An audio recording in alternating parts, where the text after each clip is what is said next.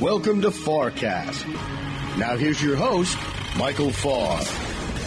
Welcome to the FarrCast. I am Michael Farr. We are in Washington, D.C. It is a dark but clear night. The temperatures are chilly. The snow has piled up around us as I look up and down scenic Wisconsin Avenue. A lot of traffic out tonight after a day of no school, no government. And I mean, like, no government when they cancel it for snow, not no government when they cancel it because, you know, they're having a schoolyard squabble. It's a little bit different. Traffic's a little bit lighter as the government is closed down, or portions of it are, in Washington, D.C. of late. The markets have had a pretty good year, ladies and gentlemen. They really have. We're seeing the S&P 500 for the first 2 weeks of January up just over 4%. Really not bad at all. Now, we have some ground for which we need to make up, coming from a rather weak December, but 4% for the first couple of weeks. I'll take 4% every 2 weeks for the rest of the year. If anybody wants to make that deal with me, I'll certainly take that.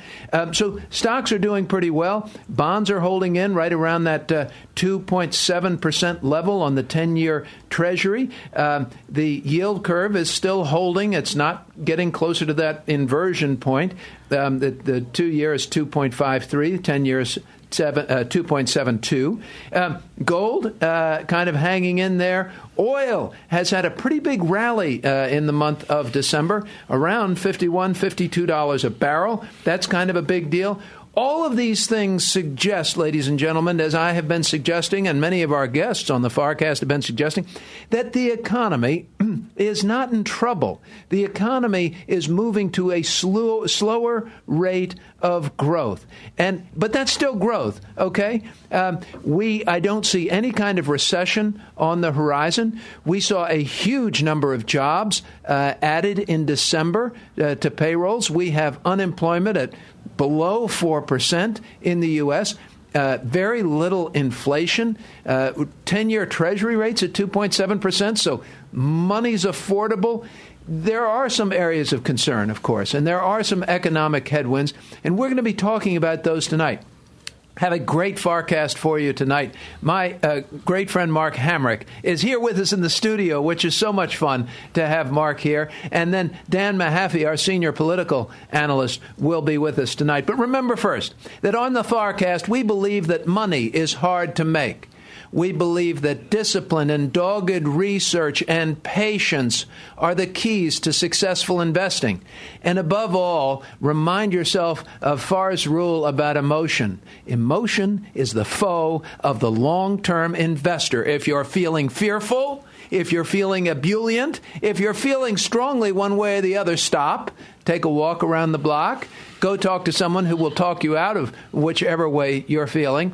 If I'm feeling ebullient, I have a sister, actually, I talk to, and she can bring me down to earth very, very quickly, take the wind out of whatever sails I may have had.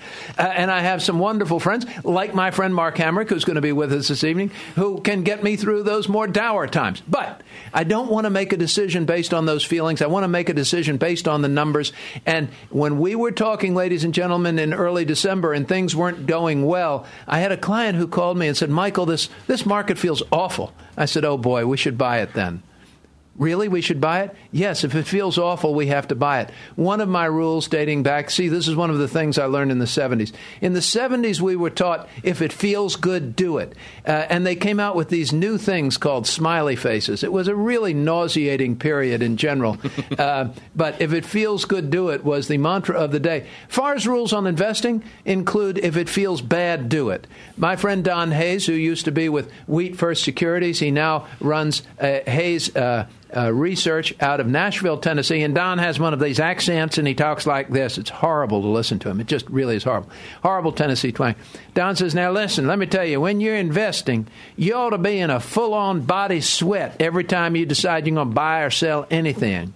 Full-on body sweat. So if you're thinking about buying a stock, it should feel awful. If you're thinking about selling a stock, it should feel awful. Think about selling the FANG stocks this time last year. Would have been the perfect thing to do. Would have felt awful, right? FANG stocks fell 30% in 2018. They've rebounded nicely, some of them. But basically, if it feels bad, do it. All right. We're going to go now to my friend Mark Hamrick, who's going to join us right here in studio. Mark Hamrick, old friend, We had two of our sons were in school together. He's the Washington bureau chief and senior economic analyst for Bankrate.com out of the National Press Building right there in the shadow of the White House and U.S. Treasury. He was president, by the way, of the National Press Club. I can't remember when I first met you, Mark, Associated Press, right. 20 years ago? Yeah, at least. I mean, it's been a long, it's, I mean, I don't mean to, and we were both in our teens, exactly. Of course, when we, he was president of Cebu. Tell me what that Still means. am, yeah. It's you are. It's essentially the leading association for business and financial journalists, a society for advancing business editing and writing. Right. Advanced business editing and writing. He was very kind. He had me come and speak to the Cebu conference up in New York. We had with my friend Liz Ann Saunders. We were on a panel together, and it was really a great deal of fun. Thank you very much. Thank you. Well, no, it was great. And, like so many of these wonderful voices, you can already hear Hamrick's voice, can't you? He's got a wonderful voice. I don't. I have a voice that was made for the shower, if ever there was one, and I thank you, ladies and gentlemen, for enduring. But he began his career in high school working in radio, and he's a native of Kansas, and every time I hear that, you got to remember Tom Brokaw. Where was he from? Nebraska. Yeah. All those Midwest people have the perfect accents. Or South Dakota. I'm sorry. Yeah, you had Carson, basically Nebraska. But yeah, there's a Walter Cronkite, Kansas City, Walt Disney, Kansas City. So yeah, there's a lot of great Midwesterners. Mark, we started out tonight, I started talking about what markets have done and where we are this year. We continue to be in this shutdown. We've got Brexit headlines going on today. We continue to have news out of China that growth there is slowing substantially. What do you make of all of the markets now, and from all of your experience over the years? How does all of this strike you? How do you feel as we're starting in 2019? Well, as we discussed before we came on here, Michael, we went through a period of remarkably low volatility a couple of years ago, and then we made up for that, for example, from October through the end of December, and now we seem to be going back to something that's more normal with the market's performance here. Just before we went on here, I wrote down a list of among the things that we're watching in the sense of reasons for caution, and you mentioned at the outset U.S.-China trade.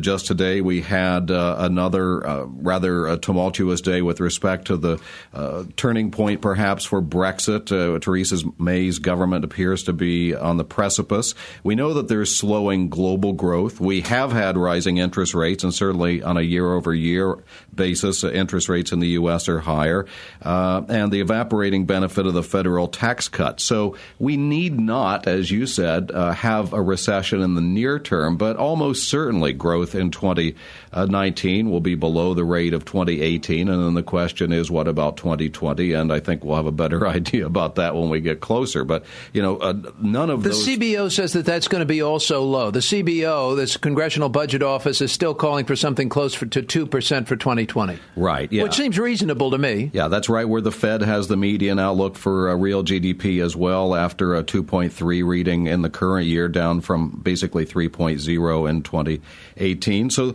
you're the expert on investing in the markets, and obviously you can have, some positive investing opportunities in that setting, but it's going to be a different setting, especially with all those variables that we just outlined. No question about it. No question about it. So, as from your seat, you get to talk to so many people.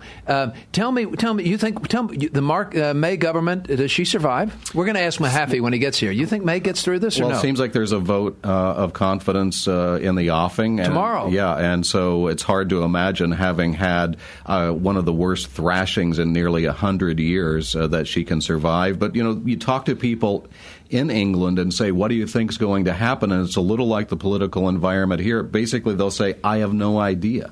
So I think if anything, you say the two watchwords for the U.S. and perhaps the world in 2019 are volatility and uncertainty. Volatility is my number one call for 2019. It seems like a very stupid call, a very easy call. But, that's where I live, kind of stupid and easy. I'm going to go with that every time. So, but, yeah, I mean, much more volatility. One of the things we talked about in my client forecast that we gave this morning. We had a big breakfast here in Washington, and I bored these people for about 45 minutes. In 2017, there were 8 days, Mark, where there was a 1% move in the S&P 500. 8 days. There was something like 58 days in 2018. There are already 5 or 6 days of 1% moves here in the first 2 weeks. So here we are on the Ides of January. And when I say Ides, if that harkens back to the Ides of March, I appreciate all of our literary listeners. And I'm not sure that that's what I mean. I don't mean to tell you that you need to beware the Ides, but there is a January effect we've talked about for years. January effect, Mark, you want to tell us what it says? Or? Well, essentially, we're talking about if you set a good tone for the year in January, you have a good year, right? Well, that's what it says, and I'm not sure that it's ever proven to be true, but every January I've ever been in the business, people talk about the January effect. Yeah. So, now, you all just came out with a really cool survey that I saw at the at Bankrate. Yes. You came out with a cool survey where you talked to a whole bunch of investors, and they didn't sound happy. They didn't sound optimistic or positive, did they? Well, let me just set the scene for this a little bit. So one of the things that Bankrate has done since its inception is do surveys, and that began with rate surveys. So we're really one of the major entities in the United States that encapsulates the entire rate universe, everywhere from certificates of deposit to mortgage, auto loans. You are the go-to place for rate information. We like to think but also yes. Opinions on rates, too, which matters, doesn't it? Yeah, absolutely. So, you can say it's a marketplace, but it's also an information portal. And so we survey all the time about rates, but we also survey basically the American public about how they feel about any number of different important topics. So in the middle of last month, we surveyed Americans to find how they felt about their personal financial outlook in 2019. And what do they think? Are they happy? Are they sad? Are they? Well, the majority say that they don't believe their finances will improve this year. Really? Yeah. So 44% said they think that they will stay the same, and 12% said that those finances will be worse. So, we take a number of things away from that, but we also ask them, well, what are your financial goals for the coming year? Because we know that all too many Americans are living paycheck to paycheck, and we know we've been in this rising interest rate environment where there are some risks for borrowers. And so we found that basically 1 in 3 have a goal for the year to pay down debt. Pay down debt is one of their goals, financial goal. Got absolutely. It. Absolutely. 13% said they want to budget better. Budget better. Okay. 12, all of these things make sense to me. Absolutely. Yes. Well, and the good news is they're actually making these things a priority. Yes, that's encouraging. 12% said they want to save more for retirement, so that's right up your alley. Yes, I like that. And 10%. Save more and send that money to Farr, Miller, and Washington is what we like you to do. All extra cash to Farr, Miller, and Washington. And along those lines also, they want to save more for emergencies. So those are among the top priorities that people have for 2019. And here's one for you, Michael. Tell me. What would you say to a client who fell into this category? 11% had no goal whatsoever. Really? 11% had no goal. Yeah, no financial goal. I would say, wouldn't you like to have more money tomorrow? I think is what I would say to that person. And now and when they say yes, then I'd say, well, now you have a goal. Exactly. There you go. Exactly. I solved that problem for 11% of Americans out there. We found, Mark, as we've been looking particularly with the government shutdown, that 70%, our economist Keith Davis at Farr, Miller in Washington, 70% of workers live paycheck to paycheck, say that they live paycheck to paycheck. There was a Fed survey a couple of years ago. One of the Fed districts sent out a survey and said, if you had a $400 emergency, how would you pay for it? And about 48% came back and said that they would either have to sell something or borrow the money, but that they could not put their hands on $400 cash. Well, we do a comparable survey, and we'll have an update on that in the coming days, as a matter of fact, and it's done annually. But I can tell you that when we ask them how would they pay for a $1,000 emergency expense, in recent years that's always come in basically above 35%. And so we'll have an update soon. What do you mean above 35%? I'm sorry. I didn't really enunciate that very well. If you had a $1,000 emergency, 35% they would not be able to pay that from savings. 35% would not. Yeah. Would not. So, and these are people who now are you surveying just Bankrate subscribers, or are these just random Those are just regular Americans. Regular Americans. That's the kind of the nature of the polling we do. So, Can you imagine, ladies and gentlemen, if you went to bed tonight and didn't know where you could put your hands on $400? I mean, that changes the way you look at the world economically. That changes the way you go into work tomorrow morning. You're desperate to keep that job. You're desperate not to have an accident. You're desperate to do a lot of things, but one of the things you're not desperate to do is go out and spend. You're not desperate to go out and buy a flat screen TV or increase your cable package or go on vacation or buy a new car. You're not thinking about any of those things. I hope, because if you are, you're just going to add on to debt and you're going to make it even harder for you to find that $400. Right. So, that's in the context of this, long-run improvement we had in the U.S. economy where, we talked earlier about the survey that found that the majority don't think their finances will improve. Well, that's more of a sentiment thing, but it's obviously also affirmed by their recent experience. And then the fact that, as you said, any number of different data points, whether it's from the Fed or elsewhere or our data, that too many Americans are living paycheck to paycheck. We've got to go to break, but did you have any optimism in that survey of yours? I hate to leave our listeners on such, it sounds like we're selling membership in the Hemlock Society over here. We don't want to do that. And it's not the Hamrick Hemlock Society. No. But if people were positive, and again, that was 44% positive for their finances this year, 52% expect to make more money at work.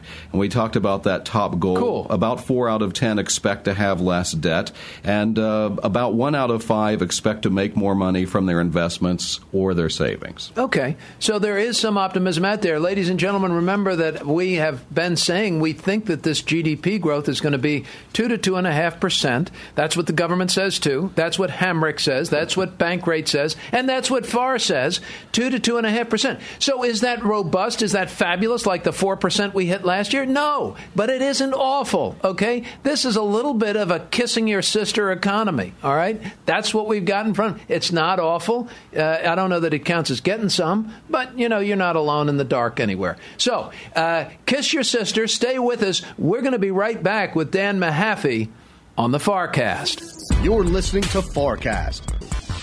Thank you for listening to the FarrCast. We'd like to introduce a new daily show for you, the FarrCast 3-Minute Morning Brief. Every morning before the sun rises, we bring you markets, commodities, and futures. Just the facts to start your day. The FarrCast 3-Minute Morning Brief. Subscribe today on Apple Podcasts, Stitcher, Radio Public, or your favorite platform. And now, back to Michael and the FarrCast. You're listening to FarrCast.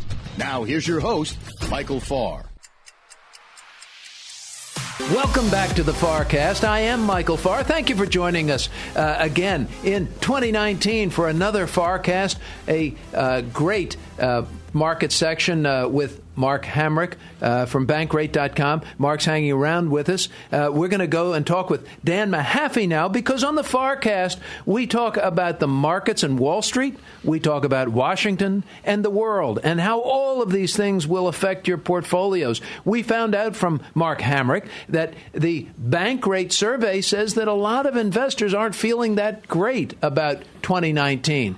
I think what that probably means to me is they really didn't enjoy the last month of 2018, and that 2019 has them licking their wounds a little bit. I promise, I'm going to tell you something, and Mark's still listening to me. You add another 1,000 points to the Dow, they'll all feel a lot better. Survey them again in a month when it goes up 1,000 points. Fingers crossed. Yeah, well, and it's that client who I called and speaking with in mid-December when things were really looking about as bad as they could look. And he said, Michael, I think that the markets just feel awful here. And as I said, well, then we need to invest, because that's when you invest, when it feels awful. So pay attention to those feelings, ladies and gentlemen.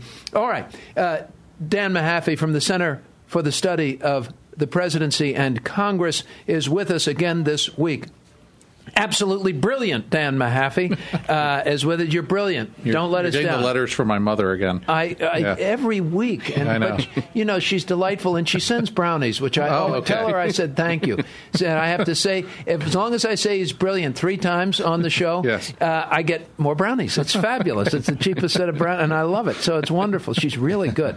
Dan, we told listeners last week we've got so much to talk about this week, and somehow week to week we're never disappointed. disappointed with content, are we? No. Life inside the Beltway now, unenviable. Yes. Well, so we told folks last week we were going to talk about the Mueller investigation, but we also have Brexit to talk about, a couple of other things. We still have this government shutdown that is now the longest ever. Yes. Where would you like to start, Brother Mahaffee? I think in the shutdown, there's really not much to talk about because everyone's still dug in. The idea of an emergency declaration keeps being bandied about.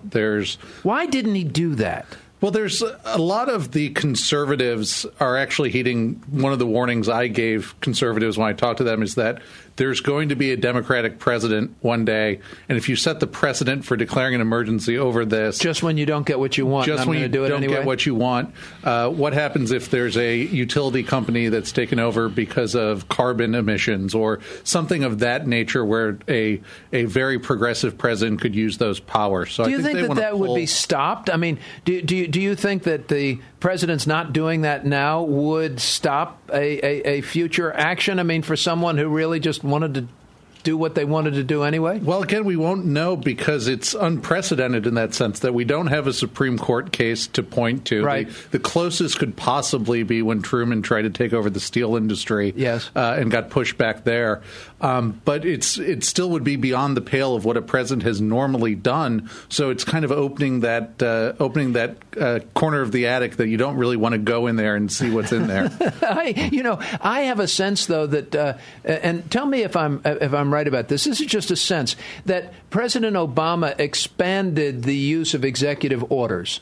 That in a way that other presidents hadn't. That started more then. Is that right or not? We saw that when he was really open and forward about saying he was going to use the pen and the phone when Congress was standing in the way. But even back in the W. Bush administration, we saw that post 9/11 executive power was expanding in various ways, and Congress has actually kind of gladly through incompetence and inaction just kind of let the executive take over more and more, be it trade, war powers, etc. Okay, so but the office of the president, Mark, you feel that the office of the presidency, it's become more powerful in the past 20 years that you and I have watched it, right? Yeah, and of course it's these days by most other people who are watching this, it's all through the prism of their stance with respect to tribal politics, right? So in other words, it's a problem when the other guy's party is in office. It's great when your party's guy is in office. So, So, I'm just thinking as we're talking about this, is there a way, Dan, to repair this problem in the coming years if indeed one party takes control of both houses of Congress, or how would they go about that? The only historical models we can really look to is when Congress, once post-New Deal and then once post-Watergate, looked at moments where they saw the presidency had gone too far and worked to reestablish their authorities. But it has to be a sense of institutional rather than partisan prerogative. And so much of Congress now operates like a parliamentary party where the president's the prime minister. And that means that they don't really care much about the institution, more that they're not facing a challenge in their party primary. Mm-hmm. And you talked, Dan, you actually sent me a chart this week. It was absolutely fascinating about the polarization of government. Tell our listeners a little bit about how polarized things have become and how you measure it. So without getting too wonky, Dan, because you lost me when we were on the phone. You have to look at it. It's called the DW Nominate Score, and political scientists have used this to create a hypothetical center, which is 0. And then from there, you rate the voting records of members of Congress as they get further or closer to that center. And really, since the 70s, we've just seen it keep ratcheting upwards, generally with each wave election, making the Congress more and more polarized. So this really started in the 70s. I mean, I kind of had a sense that it started somewhere, I don't know, maybe 15, 20 years ago, where the real polarization, maybe from the George W. Bush presidency, but... Well, the 70s, we started to see the conservative movement take hold. You had the end of Southern Democrats, so we began to lose more and more of the Democrats who are more conservative than the most liberal Republican, so that center ground disappeared. Right. Then you have the wave in 94. Gingrich really polarizes it. Then you have the wave in 06, 07. Okay, I got it. So have we ever been this extreme? We're now at the most extreme we've seen in modern history. In modern history, the governments are as polarized as they've ever been.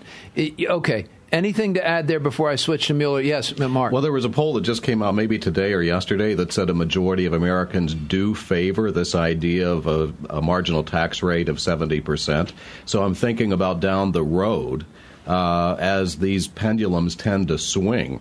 My worry is that the diminution of the great American middle class is only going to really power that pendulum from one side to the other, and therefore whatever happens next, the middle class is going to be left behind. Is that a valid concern? I think that's a very valid concern, and I think for anyone, too, who is in business or the investor class, that it's kind of a wake-up call to perhaps move on some of these things like supporting education, infrastructure, controlling healthcare costs, because when the pendulum really swings, it's not going to be pretty for those who have done well. And even, too, when I shared with Michael the sense of, if you look at stock ownership and wealth, how many people feel just generally disconnected from markets and investing in that environment as well. And we were talking earlier that the 70% of the American workforce lives paycheck to paycheck. So largely they've been left behind. They haven't had assets like stocks and houses and other things that have gone up in the last 10 years, remarkably. And it's been a very small cadre of investors and asset owners who have really seen huge benefits. Average income for the average middle-class American is pretty much where it was in 1998, adjusted for inflation. So it's not so much that they have been left behind, but they certainly haven't advanced much. I mean, they're just kind of stuck in the mud economically, and that gets tiresome. At a point, that really gets wearisome. Well, people start breaking things. I mean, in all seriousness, that's right. It doesn't. At some point, it stops being a quiet revolution, as we've seen in France recently. And the social unrest really does take over, and we begin to see more violent responses. And they have economic roots. Often, those violent social responses have strong economic roots. So we should be paying attention, ladies and gentlemen. And by the way, that let them eat cake thing did not work out well for Marie. Okay? Let them eat cake did not work out well for Marie Antoinette. Robert Mueller. Yes. He's still going on and on. Why can't he wrap this thing up? And what's he doing? Well, he's still going on, and the reporting that we've seen, and I think we discussed this briefly before the holidays, was the idea that perhaps this is going on much longer because this is bridging the lines between counterintelligence and dealing with what Russia did in the election and the ties to the broader Trump family and Trump companies. And the reporting from the New York Times, which the president, it was sort of interesting. He didn't firmly say no. He just considered it very insulting questions when he was asked about his ties to Russia. But that this reporting that the FBI didn't see the Comey firing so much as a obstruction of justice case, but more that it fit into a broader pattern of Russian influence and interfering in national security and counterintelligence. And there was an investigation. And yes, the investigation started. Now this generally fits into everyone's pre-prepared narratives. On the right, it's a out-of-control FBI filled with Obama deep staters. On the left, it's proof positive that borscht was being served in Trump Tower on a regular basis. And typically in these situations, the truth lies somewhere in the middle. What do you make of all of this, and what does this tell us about the ongoing Mueller trial? And when will the investigation, when the hell will it be over? I think the investigation is going to wrap up in the coming months. We're starting to see the sort of reading the tea leaves. Rod Rosenstein says he's comfortable with resigning when the new Attorney General, Robert Barr, is confirmed. So that... Will Barr get confirmed? I think Barr will get confirmed. It may Mark, be on what are you hearing? Barr gets confirmed? I mean, I haven't talked to anybody on the Hill, but it appeared as if he didn't set the House, so to speak, on fire with his testimony. I mean, there was... for better or for worse, right? Yeah, and I mean, there was sufficient indignation, but not enough, I think, to block And he was, frankly, I think, pretty candid with the senators in his testimony today. He was saying that he, would not fire Mueller without cause, or that he would report if he vetoed any actions of Mueller's, he'd report that to Congress. So I think they were satisfied there. I think looking forward, though, you see, particularly as Manafort and others, and I think it's also important to note that if this is a counterintelligence investigation, that means the FBI has had access to all the intelligence gathered by the NSA. So that's intercepted phone calls, emails, and it doesn't have to be from U.S. intelligence. It can be from other countries that are also monitoring. Which is, for example, it was the Dutch who first alerted the DNC hack was taking place. Right. So every country around the world that's trying to hoover up intelligence on Russia and shares that with the NSA is now potentially giving that information to the Mueller investigation. Okay. Does this wrap up anytime soon? I think we get a report in the coming months. The next big question will be whether how much of that report is made public, what goes to the House Judiciary Committee, and whether we have a showdown there on a combination of executive privilege. Does the president have any significant worries? I got to get to Brexit and we got to go. I think he does have significant worries, and I think particularly the fact that neither his son nor son-in-law have been called in yet suggests that they're still trying to delve deeper into what they were up to during the campaign and following that. Fascinating. Dan Mahaffee from the Center for the Study of the Presidency in Congress. Always fascinating. Finally, let's get to Brexit before we leave. We're still joined by my great friend Mark Hamrick from Bankrate.com. It was such a treat to have you both here this evening. Brexit. Tell me what's going on. Historic loss for the Prime Minister today. The deal that was sort of a soft exit ramp out of the EU was shot down because there's no majority in Parliament that can agree on a path out of this. The voters spoke, but they spoke in an absolute when there's a lot of shades of gray here. There's a lot of conservatives who I still think can't quite acknowledge that Ireland's an independent country. And the problem with that is particularly the Irish think they are. The Irish they were talking about it in the pub the other evening, and there was a majority of the two who said that they were. But there was also some great deal of uncertainty on the subject. But the EU is not going to let Britain push around Ireland into any customs union, because the entire point of the EU is that the big countries stand up for the smaller ones. Right. Okay. So what? So here's what I want to know. One.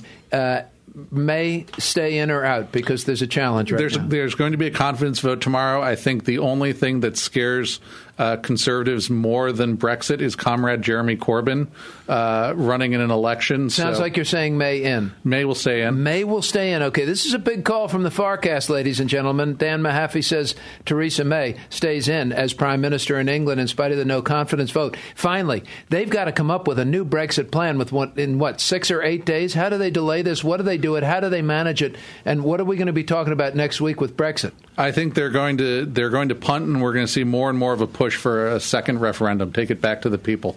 Take it back to the people. And do you think that Brexit they'll still get the vote? Can that happen? Will they still do that? I mean, I would love to see this thing get turned around. I think it will get turned around, and I think the other fact is that there's going to be... You think it'll get turned around? There's going to be quite a few younger voters who couldn't vote the first time around, who realize the danger this poses really to their stupid. future. Yeah, this really votes against the economic interests of every Briton out there. I couldn't believe that they actually voted this way. But, ladies and gentlemen, if Dan Mahaffee is right, that is a strong reason to buy stocks. That's going to be good for the global economy. That's going to be good for the U.S. It's going to be good for global demand and U.S. relations. And this is a really important thing if Dan Mahaffee's right. So stay tuned to the FarrCast. We're going to do that. Dan Mahaffee, thank you for being with us. Mark Hamrick, thank you for being with us. Terrific again on the FarrCast. We really appreciate it. Remember, ladies and gentlemen, we're not trying to tell you to buy or sell anything. We really appreciate you joining us. Listen to Harry tonight when he gives you our full disclaimer. Please note, too, that every morning now we are coming up with the FarrCast 3-minute briefing. If you, on your way to work, and want to get this in your inbox, we give you a 3-minute update about what markets did yesterday, what what futures are looking like today, where Wall Street's going to open, and what the headlines of the day are. We get it done in 3 minutes, so you're up to date, up to the minute, ready for your day on the FarrCast. With a very grateful heart for all of you for listening and sticking with us, please share this with friends on social media, and I'll be back with you again next week. In Washington, D.C., I'm Michael Farr. Thank you for joining us on the FarrCast. As with every week, we'd like to remind you that the podcast has been provided for informational purposes only and does not provide investment advice. Prior to providing specific investment advice, we would need to obtain information such as investor-specific risk tolerances, objectives, and income thresholds. The securities discussed and described are not a recommendation to buy or sell, and listeners should not assume that investment in the securities identified was or will be profitable. Thank you again, and we look forward to being with you again next week. Remember, you can subscribe to the FarrCast on Apple Podcasts or any major podcast platform. Until next week, I'm Harry Jennings, producer of the FarrCast.